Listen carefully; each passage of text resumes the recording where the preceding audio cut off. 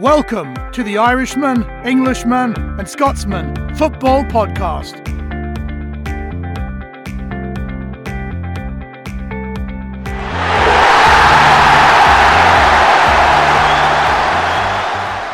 Hello and good evening. You're very welcome to another episode of the Irishman, Englishman and Scotsman Football Podcast. Joining me this evening all the way from Scotland, Fino. How you doing, buddy? Yeah, not bad. How are you guys?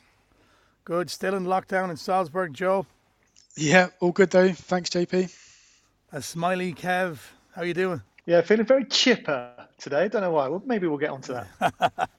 Maybe we will. And looking ahead to what's on this week's show, fans are coming back. The return of the fans in the Premier League is imminent. It's happening next month.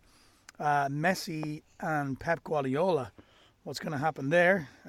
Jose Mourinho and his second season syndromes. And then we're going to have a look at the Premier League games coming up this weekend. And, of course, a glance back at what happened last weekend. So starting with the fans, guys, this is going to make a huge difference to teams and, you know, to clubs financially and everything else. And it's only going to be 4,000 fans. Is that right, Fino? Yeah, so I think 4,000 at like the lowest tier of the restrictions, and then 2,000 in the middle tier and none in the highest tier. But to be honest, I don't know how you guys feel. I think it's a bit ridiculous. I don't think that they should be making an arbitrary number, 4,000 fans on a 10,000-seater stadium versus 4,000 fans in a 60,000-seater stadium. Which one seems more hazardous? Yeah, I mean, if you've got a stadium like St. James's Park, I've been to quite a few times, 52,000 people, and you could get 4,000 people in there and it's spread out, no problem at all. It's just, I think it's a matter then of going through the turnstiles. Do they have to social distance there? How's that going to work out? I don't know. What's your take, Joe? I think it's really good news that fans will be allowed to go back. I know people have been campaigning for a long time to make this happen. I do agree. I think there's still quite a few question marks as to how it's actually going to work. Like you say, actually getting people in and out of the stadium safely. Where people are going to sit, is just one stand going to be open, or are they going to be, positioned all around the stadium? But I think in general, I'm really looking forward to watching a football match again and hearing some fans singing, chanting. I just think it's going to be really good when that moment finally happens. Will they be allowed to sing though? I mean, that's the question. They'll probably, I can imagine them putting all these signs up saying no singing, no shouting, and expecting all these football fans to follow the rules, because we're very law-abiding people. Yeah, and then also, can you hear them properly through those masks? But I mean, like a smaller stadium, definitely, Fino, you're right there. It wouldn't be ridiculous to have 4,000 people in a 10,000-seater stadium, and with the numbers. Also, it's got to do with the area as well, I assume, right? If you are in a lower tier of lockdown, then yeah, the more fans can come in. But when I think of places like London, so this weekend we've got Chelsea playing Tottenham, and then the game right after is Arsenal playing at home. So there's 3 London teams playing in the Premier League, all with the potential to have fans in the stadium. And yet they're going to be coming from all over London to be going to those stadiums. Also, what's to stop people going from Manchester down to London? Are there away fans allowed in? Are there home fans?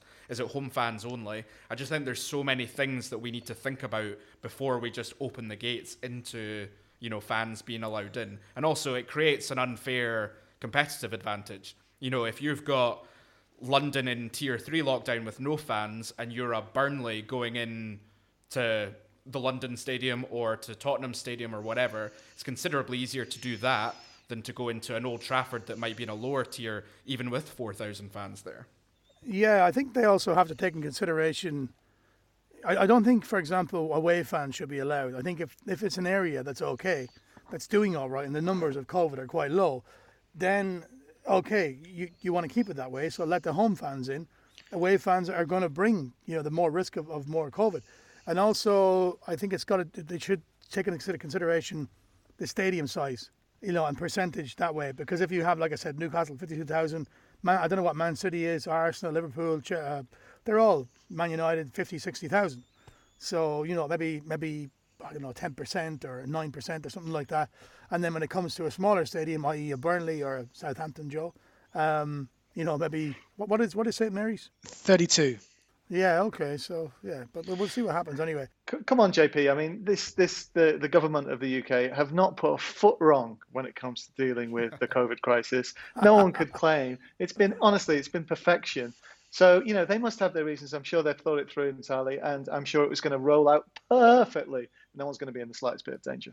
Just a quick point as well. I think the Premier League is one thing, but there are clubs in the Conference and League Two who need the fans in because they simply will not financially survive unless they have some money coming through the gate. So I understand you have to start somewhere, because if you wait until everyone's been vaccinated before you allow fans in, we could be waiting another 6, 8, 10 months to a year. There will be clubs that are smaller than Premier League clubs that will just disappear. So I think there is a need for it. But yeah, there are some points that need to be ironed out for sure.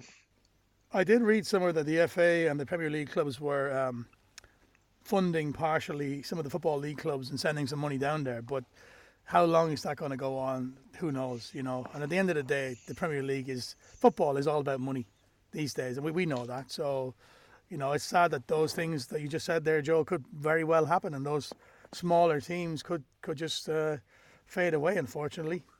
Okay, lads, moving on. Lionel Messi and Pep Guardiola. Barcelona presidential candidate is a guy called Victor Font.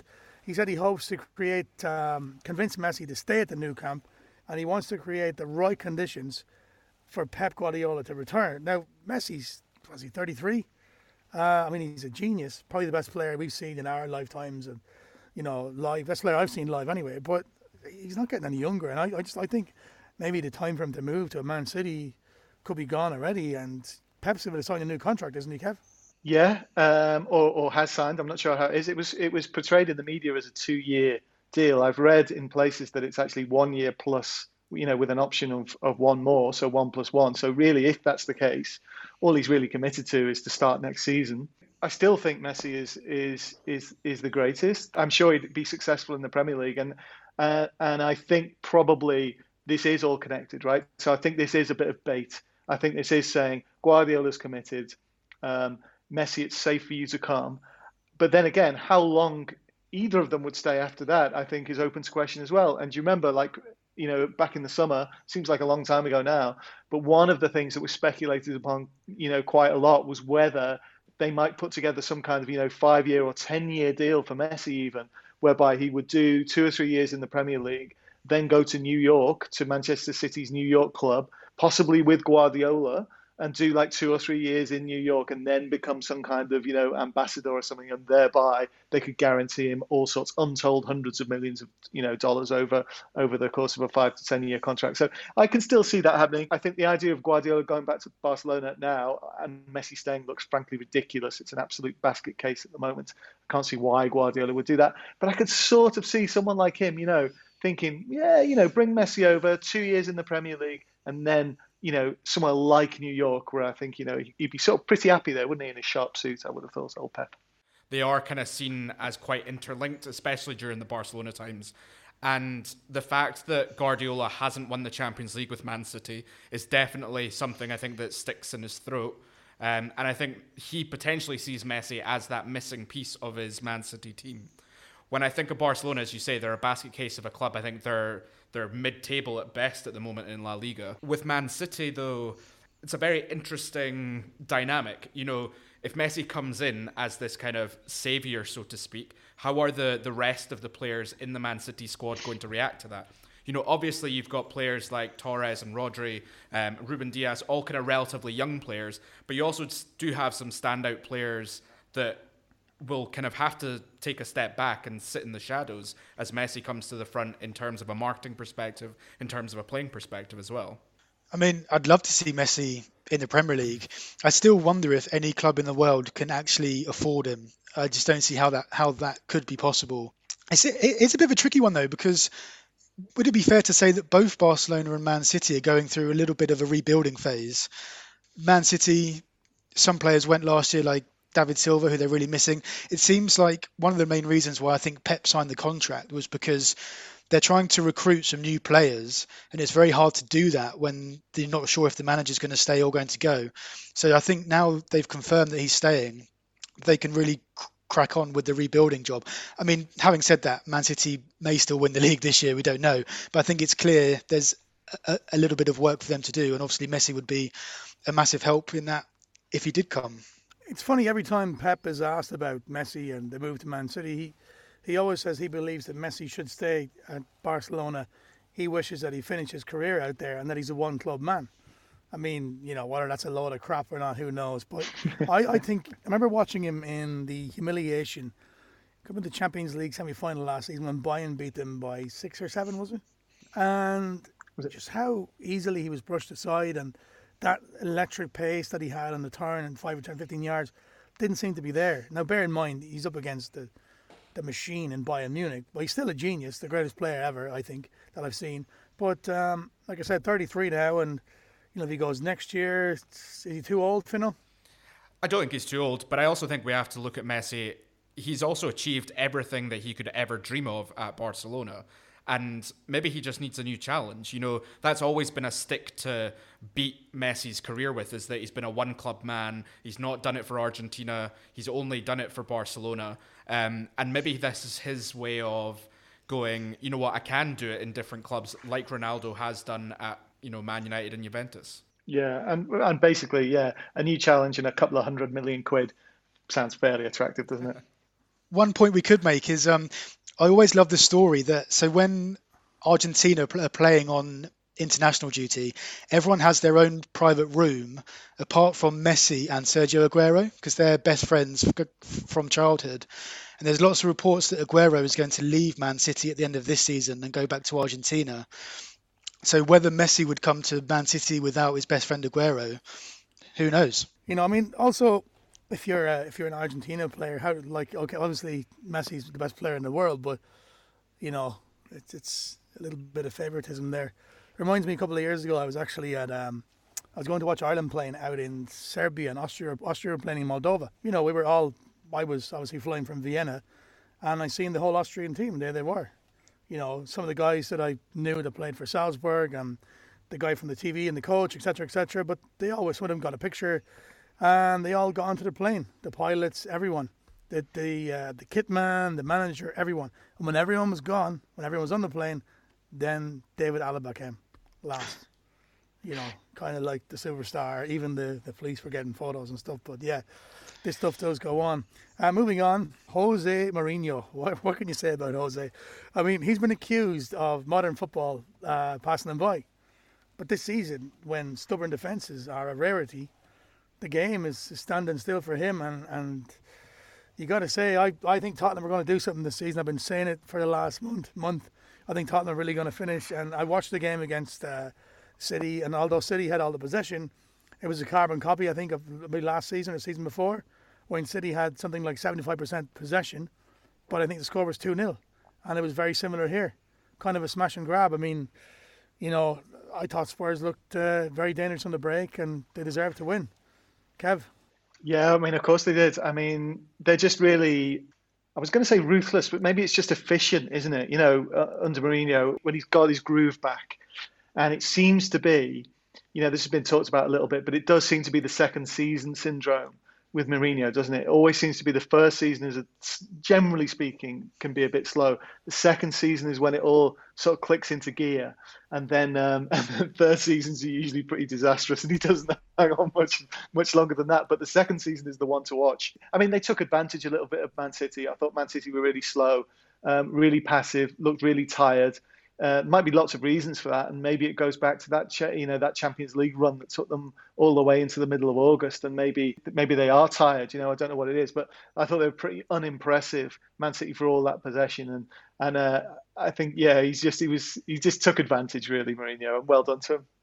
Mourinho's definitely one of these managers who can galvanise a squad of players, and his man management is second to none. I saw a couple of photos of him, I think yesterday or the day before, with Reggie on, and they'd had a bet that they would beat Man City, and so Mourinho had to buy him a Jamon Iberico, £500, and that sort of thing is definitely going to endear himself to the players. And to go back to his tactics, I think something that's quite interesting this season is how deep he's playing Harry Kane. And so in a team against like Man City where you've got Kyle Walker, he's not going to be able to play on the counter-attack and beat Kyle Walker for pace. But Son and Bergwijn definitely can.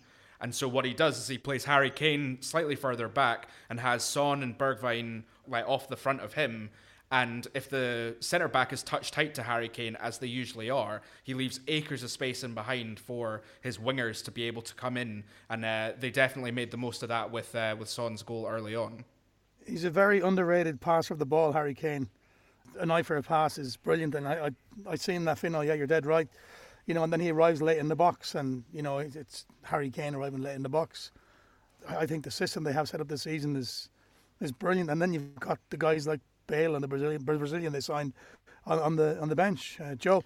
Yeah, he seems to be really enjoying it, Mourinho, doesn't he? I think when he was at Man United, there was a lot of talk as, has modern football passed Mourinho by?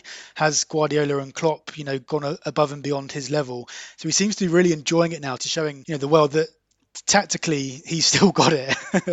And it wouldn't surprise me if Spurs do go on a very strong run this season. And as for Man City, I was amazed when I heard this stat. So after 9 games, Brighton have scored 3 more goals than Man City, which is just remarkable. Wow. And I think Man City are joint on goals with Newcastle, which tells you everything you need to know. That'll be why Troy Deeney's being linked to a move to Man City.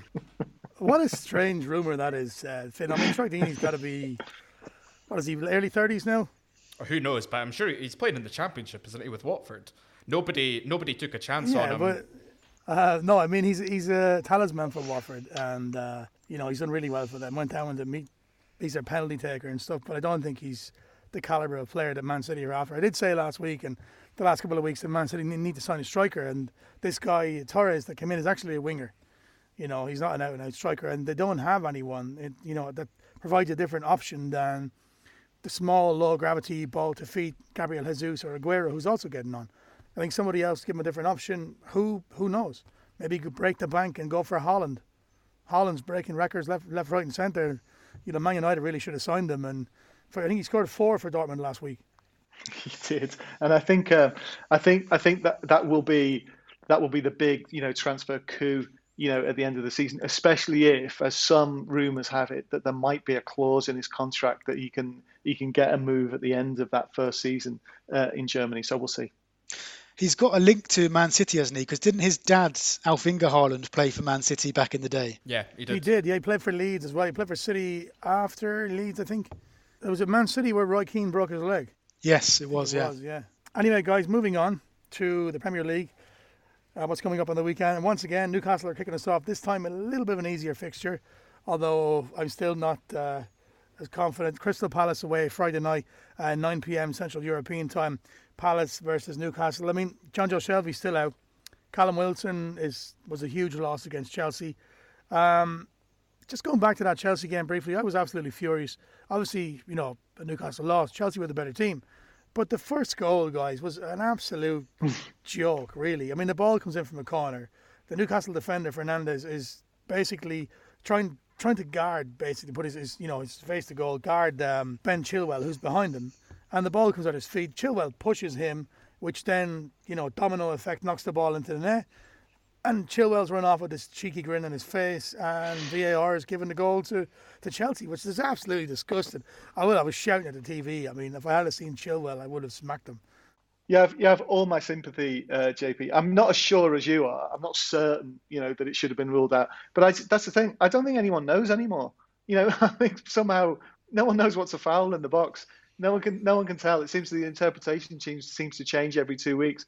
And Danny Baker, the English broadcaster, made a point today on Twitter I saw. We said that the rules of chess haven't changed in about 700 years. The rules of football seem to change every 5 minutes all the time now. Honestly, I've got no idea what's a pen anymore. What did you reckon, Fino? Yeah, I mean, I think VAR definitely has a lot to do with it, and it's more because it's not a steadfast interpretation of the rule, it's still down to the individual VAR referees' interpretation of the rule. I didn't actually get to see the Chelsea-Newcastle game, and to be honest, for this game, Newcastle and Crystal Palace are two teams that I've not really seen an awful lot of, so it's going to be very difficult for me to give a decent opinion on. I think it's a good way to kick off the Premier League weekend. I think it's a nice, it's got the potential, I think, to be a really good game. Depends on how gung-ho both teams want to go to get those 3 points. I'm going to make a prediction. If Callum Wilson and John Joe Shelby are back, I think Newcastle will have a chance. If Wilf Zaha turns up and plays, I think Palace will win. If not, I'll take a draw, and I think it's going to be a draw. I think I read that Wilf Zaha has got COVID, hasn't he? So he missed the game at the weekend. Not sure if he'll be available for Friday or not. But obviously, Palace without Zaha are a completely different team to Palace with Zaha. He's so pivotal for them. So I think Newcastle will have a chance in this one as well. I'm going to go for Newcastle to sneak a victory. Okay, Wilf Zaha's got COVID. I take it all back, and Newcastle win. Kicking off things on Saturday at 1:30 Central European time. Kev, Brighton against Liverpool. You were grinning at the start. You're still grinning. Liverpool top of the league with Tottenham. I think you predicted them to lose, and you predicted Man City to win as well. So I think there's a thing called balking. You guys know what balking is? It was an old term I used to when I played pool. And, like if you'll be winning, you're going to win the game. The guy's got 4 or 5 balls left, and you just put your cue down and say, oh, it's over, you've won. Putting the pressure on him. It's called balking. That's what Kev's doing here, I think, Anyway, Kev, you surely beat Brighton, yeah? Yeah, I suppose. I mean, you never know. I mean, injuries are still a problem. I mean, I always never look on the bright side. Salah should be back, so that should be good. But listen, Brighton, they always looked at the start of the season, didn't they? They looked like they were a bit unlucky. They seem to be playing pretty well, and then it didn't really happen for them. But then they've just nicked a win against Villa. It looks like, though, Tariq Lamptey's going to be suspended, right? Because he was red carded, so I don't see any way around that, and that's a huge loss for them. So the only thing I'd say, Adam Lallana's probably going to score 2, but Liverpool will probably win about 4-2. Yeah. Well, Lamptey's their only real chance, though, isn't he, Joe? I wouldn't say that as such. I saw obviously Danny Welbeck scored at the weekend for Brighton, so it's got a very England World Cup 2014 feel about it with Lallana linking up with Welbeck. Brighton have been playing well this season, but obviously you'd expect Liverpool with their front 3 to win the game fairly comfortably. Yeah, I think it should be a good game. Brighton play very decent football. Liverpool also play good football, as we've all seen. I think Jota could potentially be the signing of the summer. I think I read a stat where he's the first player in Liverpool's history to score 4 goals in his first 4 home games. So he's hit the ground running at Anfield, and he often doesn't start games. To have that firepower coming off of the bench is definitely impressive. And I think, as Kev alluded to, there's still an injury crisis. I think they've nearly got a full team out at the moment. So it depends on what Liverpool team turn up on the day. If they're really at it, then I think it could be another Leicester result. If they're a little bit sluggish, I think Brighton will start to sniff blood. We couldn't go another week here on the Irishman, Englishman and Scotsman football podcast without Kev pronouncing the Portuguese Liverpool star. Yeah, so I've got that in the poem at the end. Don't worry. It's coming Okay, out. great. Mr. Jota.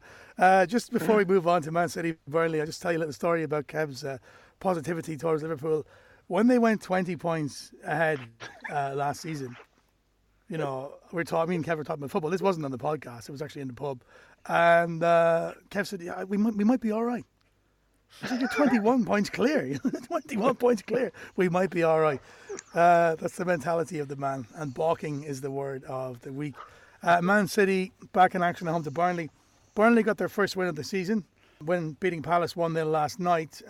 They'll go with a little bit of confidence to Man City, who are desperate for a win now. Surely, Kev, right? Man City have got to win this one. I think they need it, yeah, and I don't think they'll have too much trouble. I think they won this one 5-0 last year in a sort of one of those classic City performances last year, which we haven't really seen this season, have we? It's about time that they turned in one of those. So I think they will.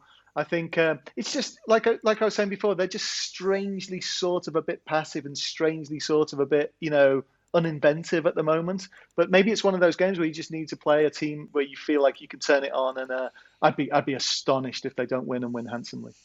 Yeah, City win, lads. I would think so, yeah. It's quite strange, isn't it? When you click on the Premier League table, you have to scroll down to find Man City, which is extraordinary. For Burnley, obviously, like you said, they got the win yesterday, so it will be a complete free hit for them. They'll just, go there. Jay Rodriguez is a massive, massive bonus to have him back for them. But you would think, surely, Man City will have too much for them. Yeah, for me, City win comfortably, and I think if you're a Burnley fan, you're kind of cursing your luck that you get your first win of the season at the weekend and then you try and put a run together and you come up against a bit of a wounded animal in Man City. And I wanted to get your guys' opinion as to whether or not, we've not really heard a lot of sacking chat in terms of the managers. Do we think that Sean Dyche is potentially on the hottest seat in the Premier League? I'd give him till January. What we can try and do, if he doesn't get a result here, I think he's under a bit of pressure. And we here at the Irishman, Englishman, and Scotsman Football Podcast will do our utmost best to get Sean Dyche on the show next week. Just my 2 cents worth. I think he's almost unsackable at Burnley for what he's done there in the last eight years. Even if they get relegated, I'm convinced that they'll stick with him because he'll be the best man to bring them back up. Yeah, I mean, he's basically worked miracles on peanuts. He's done a great job and he keeps them up every season. They might have made Europe one of the seasons. They're always like in and around the top 10 and they're so tough to beat, especially away from home. They always do enough and they got this core of British and Irish players who get stuck in and, typical good old Northern team. But this season hasn't really worked for them. So, Everton versus Leeds. Now, Leeds was shocked us all, didn't they? Leeds, Arsenal 0-0. We were expecting 6, 7, 9, 10 goals, but it was 0-0 again for Leeds against the Arsenal. Everton got the win. Everyone kind of, I suppose, get them half a chance against Fulham. I think I might have backed Fulham here. Calvert-Lewin scores again. Everton back up to 6, Kev. Yeah, I mean, I think it was, my predictions are notoriously crap, but I did say that with Everton having their first choice front three back, things would probably click back for them again. And I think that's right, right? So Richarlison coming back is huge for them. So when they can play that front three, I sort of think they got a chance against anyone. They should, at home to Leeds, it should be a belter of a game. As we've seen, Bielsa knows how to keep it tight when he wants to keep it tight. And I think there'll be a lot of pressure on Everton to attack and for Leeds to try to hit them on the break. So, we've been down this road before, but again, can't believe I'm saying this. I reckon there will be a few goals in it this time.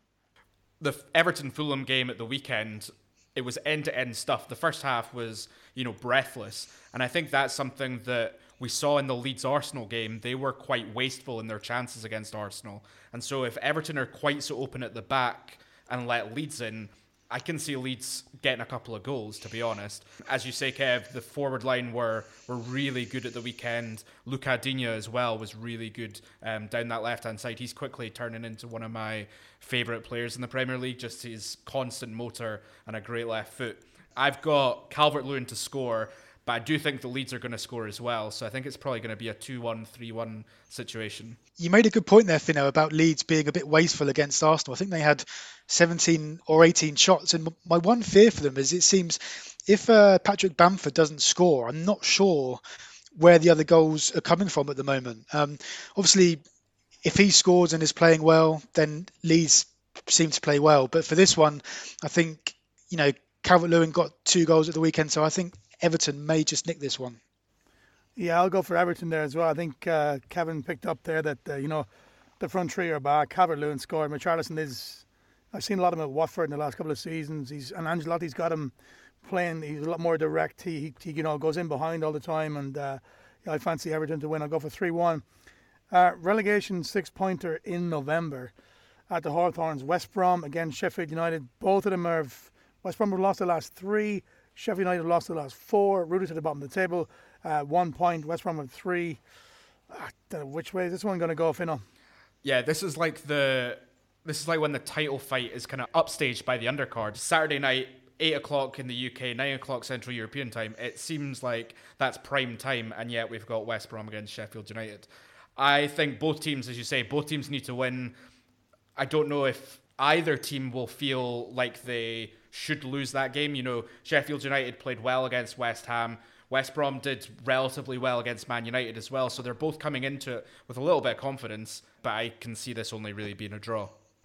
Okay, Super Sunday. Joe starts at St Mary's at 3 o'clock. This is the Central European time. Southampton, very good result against Wolves, against Manchester United. I didn't see the Man United game.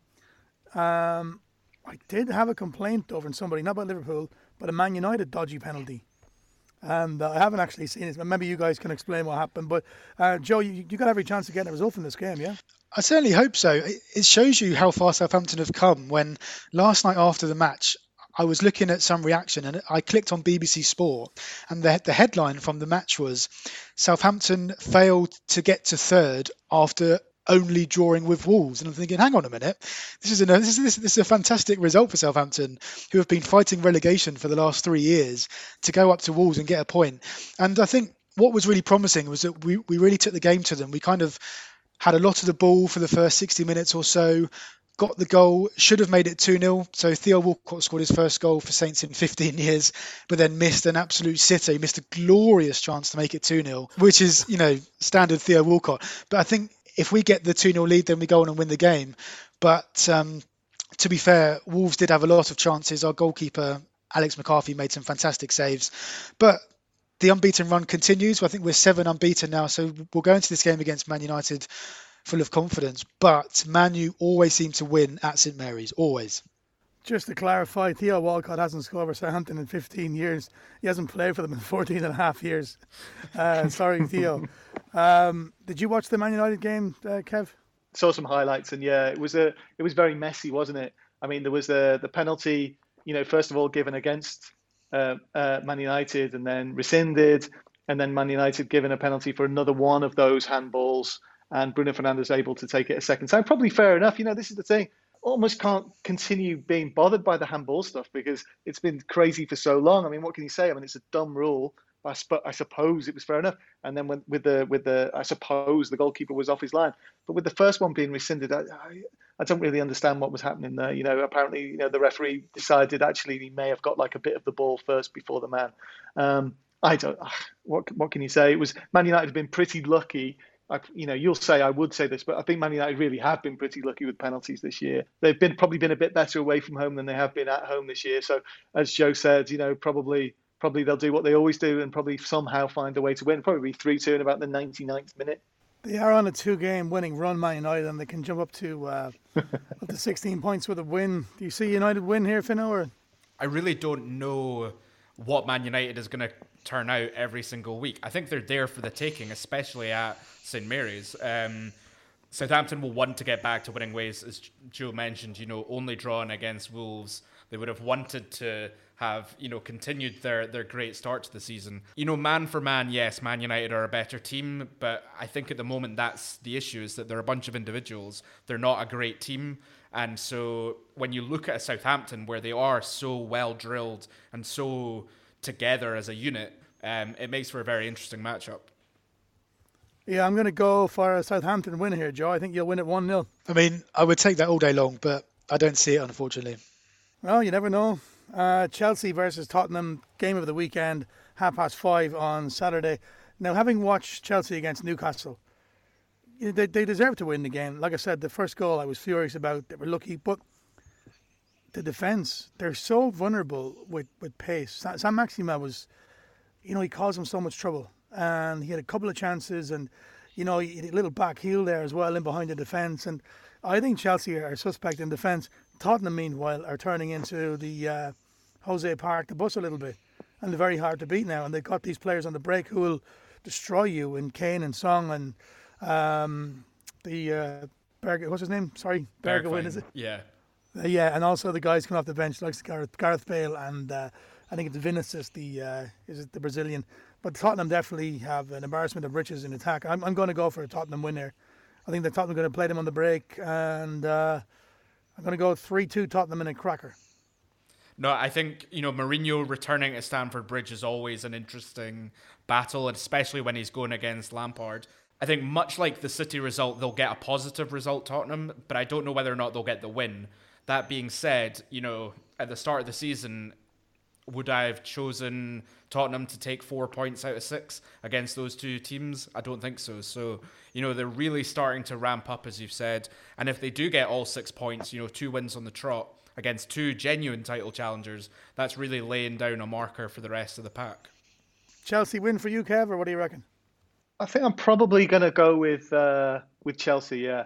I mentioned last week that it was the start of a really difficult run for Tottenham, right? So Tottenham obviously had the City game last week. They've got this one. After that, it's Arsenal, Palace, Liverpool and Leicester for them. I think if they're top of the league after that, I'd probably say that they're favourites to go on and win it. But I think this is probably the hardest of them all. And I reckon Chelsea will get something from it. I wouldn't be surprised if it was a draw. I wouldn't be surprised by almost any result, you know what I mean? But I think Tottenham will find this a lot harder than they did the Man City game. Joe? This may be a horrible prediction, but I just have the feeling that this game is going to be so much noise in the week building up to it about Mourinho, Lampard, Tottenham, Chelsea. I think both teams are not going to want to lose more than they're going to want to win. So I just have this feeling that it may be a boring 0-0. Oh, Joe, please don't put that on us. We hope not. The final game on Saturday evening, 8:15, Arsenal at home to Wolves. Both teams who, disappointing results, would have hoped to win. Arsenal, of course, drew with Leeds and Wolves with Southampton. Arsenal at home, it's hard to know. I'll go for the Arsenal here. I'll go for 1-0 to the Arsenal. Arsenal were really poor, though, against Leeds. I think they were only 2 shots on target. They've only scored 1 goal in the Premier League since the start of October. And so I'm starting to wonder whether or not the Arteta honeymoon is kind of over. Is he starting to really see the cracks in his team, and does he have the managerial expertise to get them over this, 5-game hump, as it were? I think you're right. I think the honeymoon is definitely over. I think Aubameyang has been really out of form, which has been a real problem for Arsenal. They don't seem to be the Arsenal that we knew from a few years ago, the kind of exciting attacking football. So I actually think Wolves are going to win this one. Wolves are very good defensively. They don't give many goals away, and they've always got a chance on the break with Traore and Jimenez. So I actually predict Wolves are going to win this one, and Arsenal's tough spell is going to continue. I think you're probably right. The thing about Arsenal is, they don't remind you of playing all that nice football. They remind me of like the really barren years. I just think they're really boring. Yeah, I think it's interesting, Joe, when you mention Aubameyang, because what we're starting to see is a bit of a pattern with Premier League teams in that if they don't have their main striker firing, they seem to really struggle. So you look at Aubameyang at Arsenal, Bamford at Leeds, Calvert-Lewin at Everton. They do have strong supporting casts, but they really need that one striker to be firing. And actually, it's Tottenham that are bucking that trend somewhat, and Liverpool to an extent, that have, a team of goal scorers that are really making the difference. Very good point, Fino. I seen Callum Wilson out of the Newcastle team at the weekend. I just thought, wow, we've got no chance now. But yeah, you're right. And the likes of Tottenham and Liverpool, even Tottenham, I think, have probably more than Liverpool do. Of course, now there's Jota. So, to even it up. But those two definitely stand out.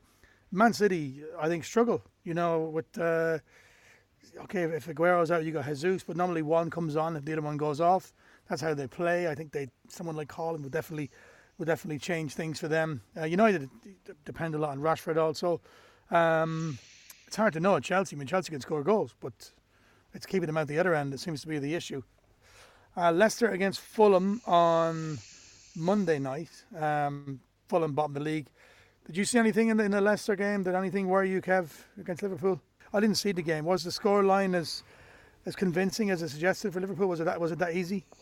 It was really. It was really a comprehensive win, and I think that's obviously mostly it's great homework from Liverpool, who knew how to handle the Leicester side. But they had an off day. I think, to be fair, Harvey Barnes had a decent chance, which could have changed things. But Leicester, really, to be fair, have been up and down all season. It's just that everyone else has been inconsistent, so they've managed to do just enough, to get into the position they've been. Honestly, they've been up and down. They had an off day. I think they'll come back. I think they'll be too strong for Fulham, and I think that'll be a pretty easy home win. You usually get one quiet game out of Jamie Vardy. You rarely get two. I think Brendan Rodgers will be pretty pissed off at the way that his team performed. Him going back to Anfield, he would have expected more from his Leicester team. I think if Fulham are to get points, they they really need it to be an open-ended game. It needs to be a 3-3 or a 4-4. I can't see them winning, but they're very good at going forward. They definitely caused Everton problems going forward. It's just that they couldn't keep it tight at the back. So I'm expecting goals in this one. Yeah, hopefully it's a 3-3 draw, but if not, then I think Leicester could easily put 3, 4, 5 past Fulham. Leicester win, Joe? I think so, yeah. I was so disappointed with Leicester at the weekend. Obviously, all the talk beforehand was that they'll never get a better chance to go to Liverpool, to go to Anfield and win. And, they just folded like a pack of cards. So I was really disappointed. I was also doubly disappointed because I had Jamie Vardy in my fantasy Premier League team, who did me no favours whatsoever. But I'm going to leave him in because I reckon he might get a hat-trick this weekend against Fulham. Yeah, I think Leicester will win quite convincingly, actually, and they'll go back up to the top of the league, back normal service resumed. West Ham against Villa, good chance for West Ham. West Ham, of course, won again, and for me, the most shocking result of the weekend was Villa losing at home to Brighton. And, the Villa that can beat Liverpool 7-1. Sorry, Kev, I love bringing that up.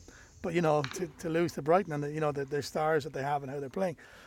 West Ham, I'll give you every chance, Fino.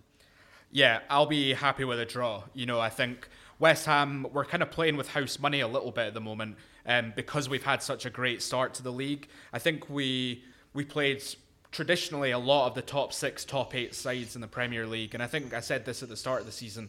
If we can weather that storm, we're in a really good position. And I went back and I counted up the points. So we're at 14 points at the moment compared to 3 at this stage last season. So, that 11-point difference is a monumental change in a mentality and in the team. The issue with West Ham is they need Antonio back. Haller, he's just not cutting it. I know he scored a goal, and he scored a good goal at the weekend, but he just doesn't provide the same impetus that an Antonio does going forward for West Ham. And I felt that we laboured a little bit against Sheffield United. Luckily for West Ham, it looks like Ross Barkley's going to be out for the game. He has a hamstring injury. That's definitely an issue for them going forward. So I would like to think that West Ham can get 3 points, but I would be happy with a draw. Yeah, I think West Ham will win. I think I'll go for a 1-0. I'm going to go for a 1-0 home win for West Ham as well, I think. Yeah, I don't see why not, to be honest. Villa a bit distracted. They've had the whole Grealish thing, where he's been in trouble a little bit this week with his driving, I think, and then also being linked with Man City as well in some £100 million deal or something like that. So yeah, I wouldn't be surprised if Villa had a little dip now. So why not? It's a full house for West Ham, Fino. Very rare that happens. Anyway, that concludes it, guys, and we're glad to have the Premier League back. But now also, when the Premier League's back, it also means that the lyrical genius Kev is back with one of his poems. So he's going to finish us up with this. What have you got for us this week, Kev? Here we go. Another special. You get a special prize if you've got any idea where the first line comes from. Not Shakespeare, just to shout you out there. Anyway, here we go. Oh, what a tangled web we weave when we decide we can't believe what happened out there on the field, and every call is fast appealed. Match week 9 was rife with this, more VAR taking the piss, but thankfully we also saw some stunning wins plus one fun draw. While Leeds v Arsenal lacked finesse, the favourites all enjoyed success. The title battle gathers pace and now looks like a 3-horse race. Guardiola v Mourinho left only one man drinking vino as Tottenham moved upwards to the peak, extending their impressive streak. The pass for 1-0, pornographic. After that, it's one-way traffic, but Spurs know how to show resolve as City's magic soon dissolves. Sub Lo Celso strokes a second, and honestly, who would have reckoned City would be so prosaic, passive, slow and formulaic? Liverpool had injuries, but one of life's great mysteries is how they always seem to boast a better-looking team than most. It's one of life's real paradoxes, and one that flummoxed Brendan's Foxes, who came with hopes of surging clear, but took a beating quite severe. Evans heads into his net before a glorious vignette, as Robertson, with nonchalance, curls one onto Jota's bonce. Firmino got a goal at last, as all those negative forecasts were made to look a touch inane. Who'll stop them winning this again? Well, if not Spurs, Chelsea could do it. Pack your defence, they'll steamroll through it. 1-0 thanks to an own goal, turned into a St James's stroll. Was that a push, though, from Chilwell? Honestly, Well, who can tell? Decisions now seem so haphazard. Just take what happened at Old Trafford. West Brom thought they had a pen, but no, the ref would look again and saw a hint of boot on ball, reversing his own judgment call. The ref proved Solskjaer's good luck charm as later ball struck West Brom arm, and just to be especially nice, Fernandes got to take it twice. Fair enough, and ball's been nuts for ages, but enough's enough. When no one knows what makes a foul, we may as well throw in the towel. For what a tangled web we weave when we decide to disbelieve the evidence of our own eyes and let the cameras decide.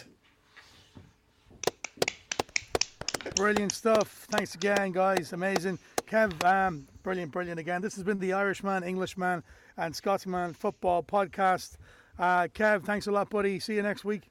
Yeah, pleasure. Looking forward to it already. Joe, best of luck to West Ham. Thanks a lot, JP. All right, Fino, see you later, buddy. Take it easy, man. Cheers. Hope lockdown's not too bad on you guys. No, not too bad at all. Hopefully Newcastle get a result on Friday night and kick us off. But thanks a lot, guys. Enjoy the games and see you next week.